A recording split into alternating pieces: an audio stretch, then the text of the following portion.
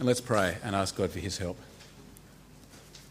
Our Father and our God, we do thank and praise you for giving us your word. We ask, Father, that you would please teach us, rebuke us, correct us, and train us in righteousness, that we may be thoroughly equipped to live our lives pleasing to you. Help us to understand what your word says and what it means for us so that we can respond rightly. We pray it in Jesus' name. Amen.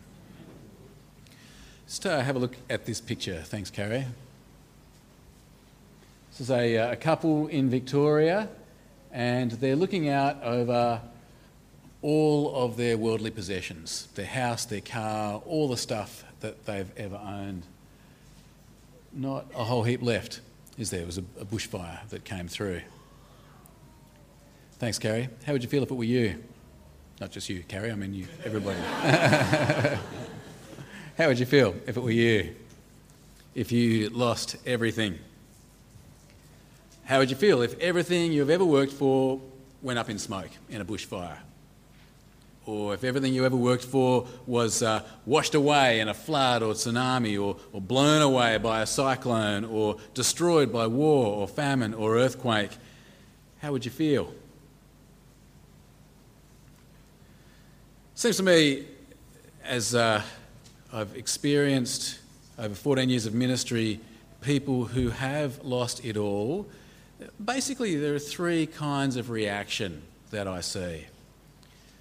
Firstly, there's the classic Australian reaction, and that is to just tough it out. Just handle it. See it as a test of your character and courage. Put on a brave face and keep going. Second reaction I often see is the reaction of amazement and surprise. How could God do this to me? Or how is it, what have I done wrong that this terrible thing could happen to me? There's this surprise that it could possibly happen. Or the third reaction I often see is anger. Anger perhaps with God. How could God do this to me? Or anger with the world. Or there's this sense that I've worked so hard, I've got all this stuff, and now it's gone. I'm angry and bitter about it. What do you think God's role is in disaster? Do you think God sends cyclones? God sends bushfires? Or do you think it's maybe the devil who does that kind of thing? Or is it just nature's way, a simple twist of fate? Our lives are very fragile, aren't they? Disaster can strike in so many ways. And even if we don't get hit by a bushfire or a flood or a tsunami or something like that, reality is we are ultimately all going to lose everything anyway, aren't we? Sickness, old age, death, it's going to take away everything we've worked so hard for, every possession, every relationship. We're going to lose all of it. So how should we react? How should we feel? How should we feel about God? What do we do when we lose everything? Whose fault is it? How should we react? Well, at the time of the book of Joel, Israel were in the process of losing everything. They were in the middle of a locust plague. Now, do you know what locusts are? They're kind of a bug. They're like a grasshopper. Rebecca this morning had some little crickets. They're kind of like crickets on steroids or something like that. Okay, they're big grasshopper kind of things. And the thing about locusts, and the Australian plague locusts are one of the worst examples of this, is given certain conditions, they will breed like crazy, and you can get billions and billions of them, and then they form a plague, and then as they form a plague, the scientists don't know exactly how this happens, but it's something to do with them bumping off each other or something like that. It actually changes them. They have this metamorphosis. They change colour, they get really, really big, and they get ravenously hungry. Okay, imagine like teenage boys or something like that, okay? And so you get billions of locusts, who each of which eats about 1/3 of its body weight each day, like a teenage boy, and basically they destroy everything in their path. They eat any vegetation in their way. Luckily they're not carnivorous, so they eat people as well, but if there's a tree, if there's grass, if there's crops, they will scoff down the lot. Now, even today, locust plagues can be devastating. You can see government websites that try to determine where larvae will be and stuff like that, because if you don't stop a locust plague before it starts, even today, you can't stop it. Once it's going, No amount of pesticide, no amount of anything will stop a locust plague. Even today, locust plagues can cause billions and billions of dollars worth of damage. The thing is, in the ancient world, it was much worse. In the ancient world, most people, of course, were subsistence farmers. They just farmed what they ate. And a locust plague could destroy all of their crops, and that meant famine. It meant that you will die, and you will watch as your children slowly starve to death. They didn't have any crops from last season in the fridge. There was no possibility of someone hopping on an aeroplane and bringing in some international aid or something like that. The locusts come through, they eat everything, and you and your family and everyone you know starves to death. It's a terrifying, terrifying image for the people of those days. It meant they lost everything. Now, we don't know exactly when Joel wrote this book. We don't have any clues about date. I mean, there's a temple, so it must be during the time of the temple. But basically, we don't know if it's the first temple or the second temple. Could have been any time in sort of Old Testament times. We don't know anything about the time it's written. We don't know anything about Joel himself, except that his dad Pethuel had good taste in names. But other than that, we know nothing about him. But what we do know is that the book is set during this terrible locust plague. Now, let's have a look at the book. Let's kind of race through these two chapters. Joel starts off with an amazing claim. He says that the Lord, the God of Israel, is speaking through him. Joel chapter 1 and verse 1. Have a look with me. Joel chapter 1 and verse 1. The word of the Lord that came to Joel, son of Pethuel. And Joel describes the situation. He says that the locust plague has begun, and the places where the locusts have been are decimated, destroyed. The locusts have left nothing behind. Everywhere they've gone, they've ruined everything. Verse 2. Hear this, you elders. Listen, all who live in the land. Has anything like this ever happened in your days or in the days of your forefathers? Tell it to your children. Let your children tell it to their children. Let their children tell it to the next generation. What the locust swarm has left, the great locusts have eaten. What the great locusts have left, the young locusts have eaten. What the young locusts have left, the other locusts have eaten. Nothing left. Joel then calls to the drunks in Israel, and he says, wake up and weep, because all your wine is gone. The locusts have eaten the grapevines and the fig trees. Verse 5. Wake up, you drunkards, and weep. Wail, all you drinkers of wine. Wail because of the new wine, for it has been snatched from your lips. A nation has invaded my land, powerful and without number. It has the teeth of a lion, the fangs of a lioness. It has laid waste my vines and ruined my fig trees. It has stripped off their bark and thrown it away, leaving their branches white. Joel then turns to the people of Israel, and he talks about their temple worship. He says, you guys need to mourn because temple worship is no longer possible for you. You can't make grain offerings because the locusts ate all your grain. You can't make drink offerings because the locusts ate all your fruit. You can't even add oil to your sacrifices because the locusts have eaten all of the olive trees. Temple worship is now impossible. Your priests are going to starve. Start mourning. Verse 8. Mourn like a virgin in sackcloth, grieving for the husband of her youth. Grain offerings and drink offerings are cut off from the house of the Lord. The priests are in mourning, those who minister before the Lord. The fields are ruined, the ground is dried up, the grain is destroyed, the new wine is dried up, the oil fails. Joel turns to the farmers and he says, despair. Give up thinking that you can do anything about this. Give up thinking that you can handle this. All your crops have failed. There is no food, no income, no joy left for you. Verse 11. Despair, you farmers. Wail, you vine growers. Grieve for the wheat and the barley, because the harvest of the field is destroyed. The vine is dried up and the fig tree is withered. The pomegranate, the palm and the apple tree, all the trees of the field are dried up. Surely the joy of mankind is withered away. Now Joel turns to the priests and he says, what you've got to do, you've got to get all the people to come to the temple. You've got to fast. You've got to pray to God for mercy. Verse 13. Put on sackcloth, O priests, and mourn. Wail, you who minister before the altar. Come, spend the night in sackcloth, you who minister before my God. For the grain offerings and drink offerings are withheld from the house of your God. Declare a holy fast. Call a sacred assembly. Summon the elders and all who live in the land to the house of the Lord your God, and cry out to the Lord. Do you get the scene? Do you get the picture of what's happening here in Joel? That the locusts are devastating the land, and Joel is calling on the people to grieve and to turn to God in this awful time. But the thing is, this is just the beginning. Worse is still to come. There is more land to destroy, more crops to eat. Joel talks about how terrible the locust plague is going to get, and he describes it as Judgment Day. He describes it as the day of the Lord. And notice he doesn't call it the day of the devil. He doesn't call it the day of a freak accident. He doesn't call it the day of Mother Nature. He says it is the day of the Lord. Verse 15. Alas for that day. For the day of the Lord is near. It will come like destruction from the Almighty.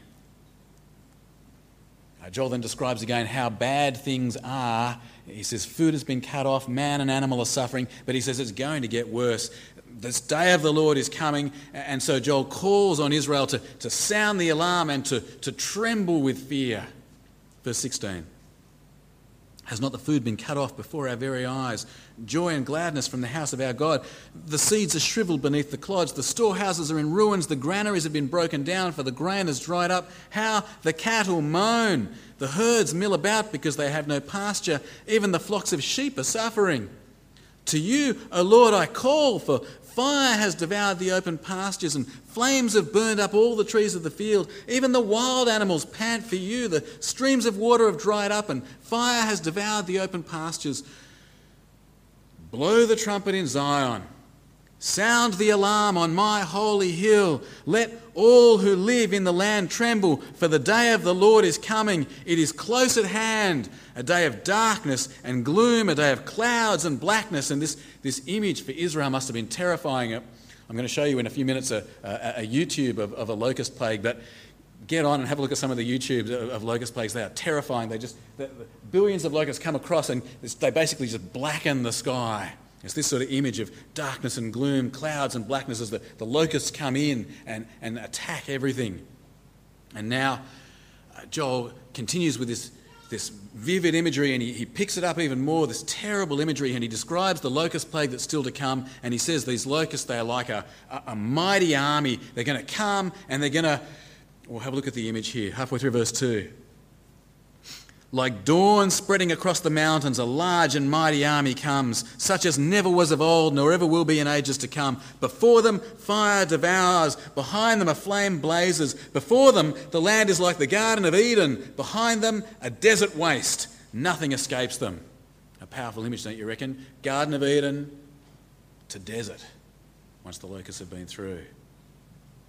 Absolutely devastating. And not only absolutely devastating, you cannot stop them. Nothing you can do about it. They go everywhere. Verse 4. They have the appearance of horses. They gallop along like cavalry. With a noise like that of chariots, they leap over the mountaintops like a crackling fire consuming stubble, like a mighty army drawn up for battle. At the sight of them, nations are in anguish. Every face turns pale. They charge like warriors. They scale walls like soldiers. They all march in line, not swerving from their course. They do not jostle each other. Each marches straight ahead. They plunge through defences without breaking ranks. They rush upon the city, they run along the wall, they climb into the houses like thieves, they enter through the windows. It was in 2010 that there was a locust plague in New South Wales, which then went down to Victoria, and it actually reached the city of Melbourne itself. And there's a website where everybody could send in their locust stories of where they found locusts in the most amazing places. You go to the cupboard and in the pantry and in this sealed jar 5 months after the locust plague you find a locust dead or something like that. They just get everywhere. You cannot stop them. Well, that's what's coming. He said, Joel goes on to say that it is so terrifying that even creation itself shrinks before this army. The world itself trembles before this army of locusts. But notice again who's in control. It's not the devil's army. It's not some accident of Mother Nature. No, this is the Lord's army. God is in control. Verse 10. Before them the earth shakes, the sky trembles, the sun and moon are darkened, and the stars no longer shine. The Lord thunders at the head of his army. His forces are beyond number, and mighty are those who obey his command. The day of the Lord is great. It is dreadful. Who can endure it? How would you feel? This is a scary picture, isn't it? You've already seen decimation wherever the locusts have been. You've seen that they cannot be stopped. They've already destroyed everywhere they've been. And now Joel is telling you that worse is still to come. It's going to be so bad. It's like Judgment Day. Must have been terrifying. This image of the black clouds come of these locusts who are going to eat everything and leave you to starve to death. They must have been shaking in their boots. So what should they do? How should Israel react? God says, return to me. Fast and weep and mourn, but not just as a religious ritual. Do it as a way of expressing genuine repentance. Verse 12. Even now, declares the Lord, return to me with all your heart, with fasting and weeping and mourning. Rend your heart and not your garments. Turn to me, says God. But why would you? Joel's just told you God is the one at the head of the locust plague. God is the one who's bringing this judgment on you. He is in control. It's his army. Is this not like trying to pat the dog that's biting you or something like that? Why would you turn to God in this time? Well, Joel gives reasons. He says first, it's because the God who is a God of judgment is also a God of mercy. And he says second, because God is the one who is sending the disaster, God is the one who is able to stop the disaster. If it's out of God's control, there's no point praying to God about it. But it's in his control, and he could stop it. Halfway through verse 13. Return to the Lord your God. Why? For he is gracious and compassionate, slow to anger and abounding in love. And why else? He relents from sending calamity. And Joel goes on to say, you never know. God might relent. He might leave something behind. Maybe you won't have to watch your children starve to death before you. It's possible that God could spare you. But notice it's only a maybe. God's not an idol. It's not like you turn to God and he has to do what you say. It's not like you say some magic words and God has to perform like a dancing bear. God will do what he wants. But you just never know. What God wants may be for his people to pray so he can graciously show them mercy in response to their prayers. Verse 14. Who knows? He may turn and have pity and leave behind a blessing, grain offerings and drink offerings for the Lord your God. You see the reasons? God's the only one who can stop the plague. God is a God of mercy as well as judgment, and he might choose to use the prayers of his people to stop the plague. And so Joel says, get onto it. Do it. Drop everything. Call out to God. I don't care if you've got a baby on the breast. I don't care if you're standing in the aisle waiting for your wedding. Drop everything. Come to the temple. Pray to God. Verse 15. Blow the trumpet in Zion, declare a holy fast, call a sacred assembly, gather the people, consecrate the assembly, bring together the elders, gather the children, those nursing at the breast. Let the bridegroom leave his room and the bride her chamber. Let the priests who minister before the Lord weep between the temple porch and the altar. Let them say, spare your people, O Lord. Do not make your inheritance an object of scorn, a byword among the nations. Why should they say among the peoples, where is their God? And that's where we leave it for today. Can you feel the suspense at this point? What is God going to do? Is the day of the Lord coming? Is he going to utterly destroy his people Israel with this incredible black cloud army? Will the locusts come and the day of the Lord be there and Israel be finished? What are Israel going to do? Are they going to despair? Are they going to stop trying to save themselves? Are they going to rend their hearts and not their garments? Are they going to come together and cry out to God for mercy? What's going to happen? We need to wait till next week to find out. Come back. Do you see what the passage is all about? This locust plague has come. It's going to get worse. Israel need to cry out to God for mercy. Now, I've got to say, I look at this passage and it strikes me as un-Australian. What Joel is saying here, it is very different to how we in Australia respond to disaster. I mean, firstly, the way Joel says that God did it. The Lord is thundering at the head of this army of locusts. This plague is the day of the Lord. You would never hear that sort of thing said in Australia, would you? You have a locust plague and you watch Q&A on ABC.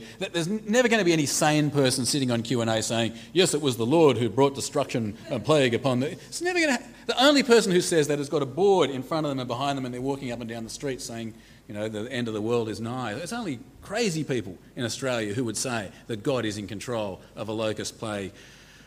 For the vast majority of Australians, it's just the luck of the draw.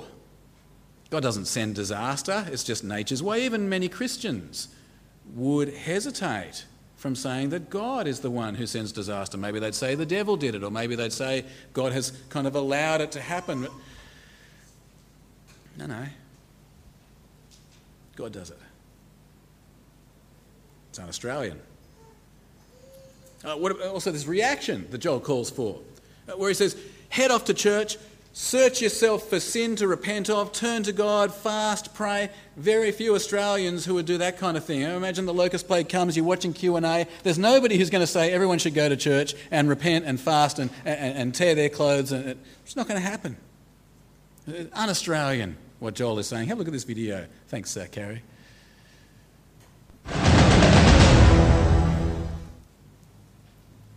A plague of biblical proportions as locusts invade New South Wales in Australia. The swarms could cause billions of Aussie dollars in damage to the agricultural industry.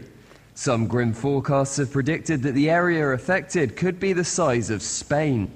And this in a country that suffered from years of drought. But farmer Scott Mitchell is putting a brave face on it. One natural disaster, this is just something else we have to put up with. I don't think you can break a farmer's heart, but it just, the bank man gets a bit more upset. Better than expected rainfall across most of the country in the winter created perfect conditions for eggs to be laid. Now hot weather and an abundance of food have allowed the young nymphs to mature. Authorities have begun an aerial pesticide spray over areas where the locusts are moving slowly, hoping that they catch them in time to save the harvest.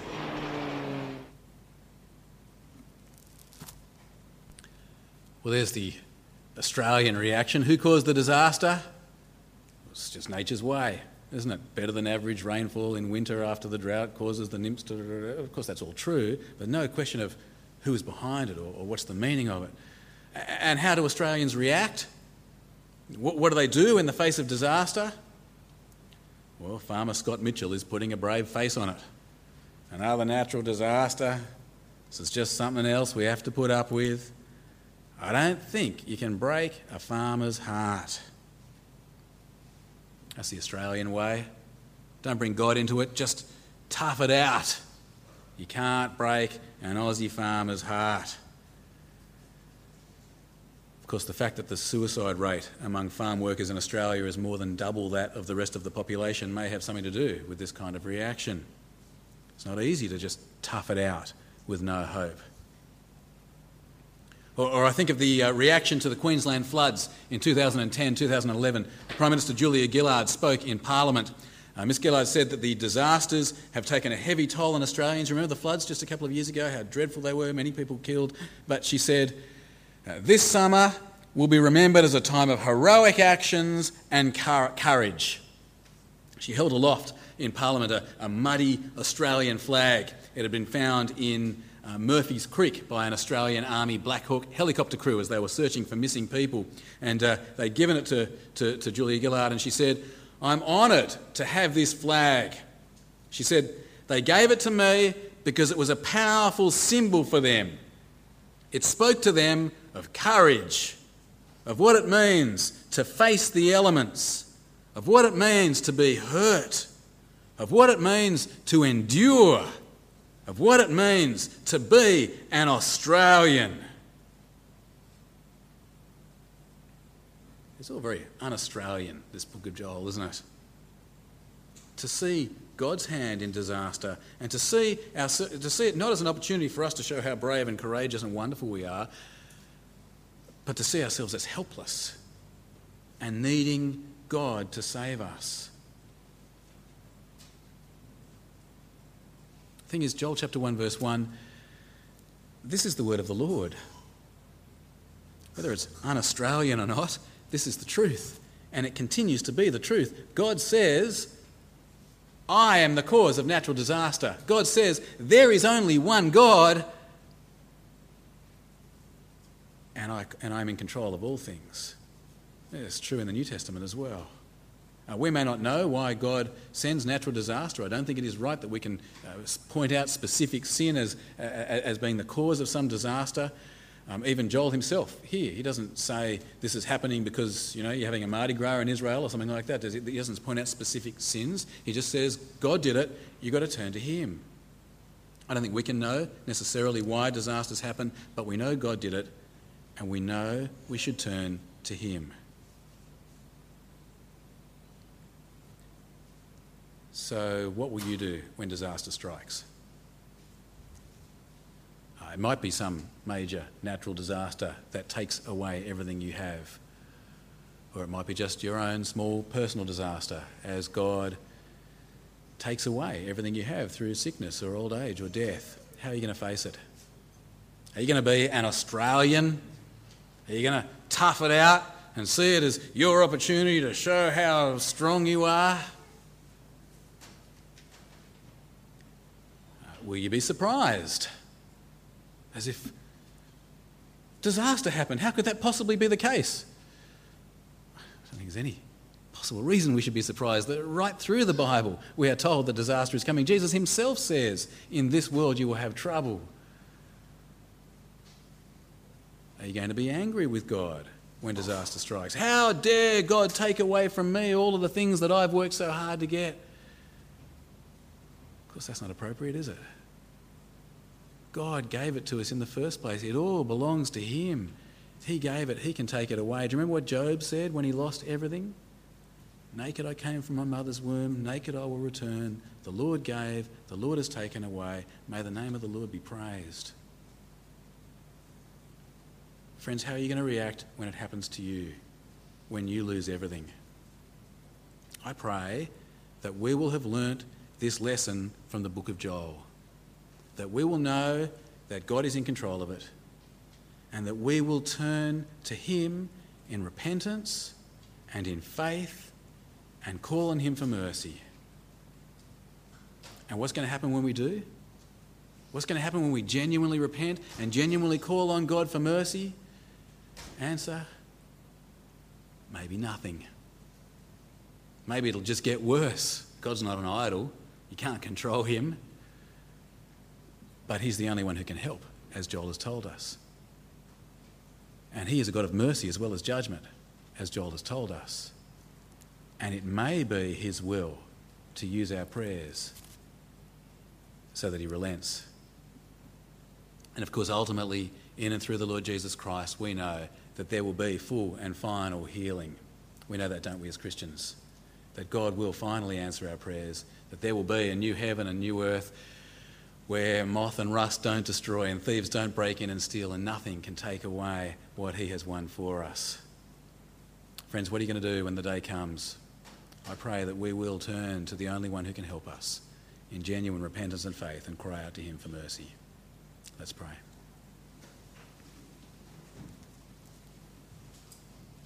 Our Father and our God, we do praise you because you are the one true God in charge of all things, good and evil. Our Father, we pray that when we lose everything, we will have the humility to acknowledge your sovereign goodness and grace, and that we would turn to you in repentance and faith. Please give us the strength to do this, we pray. In Jesus' name, amen.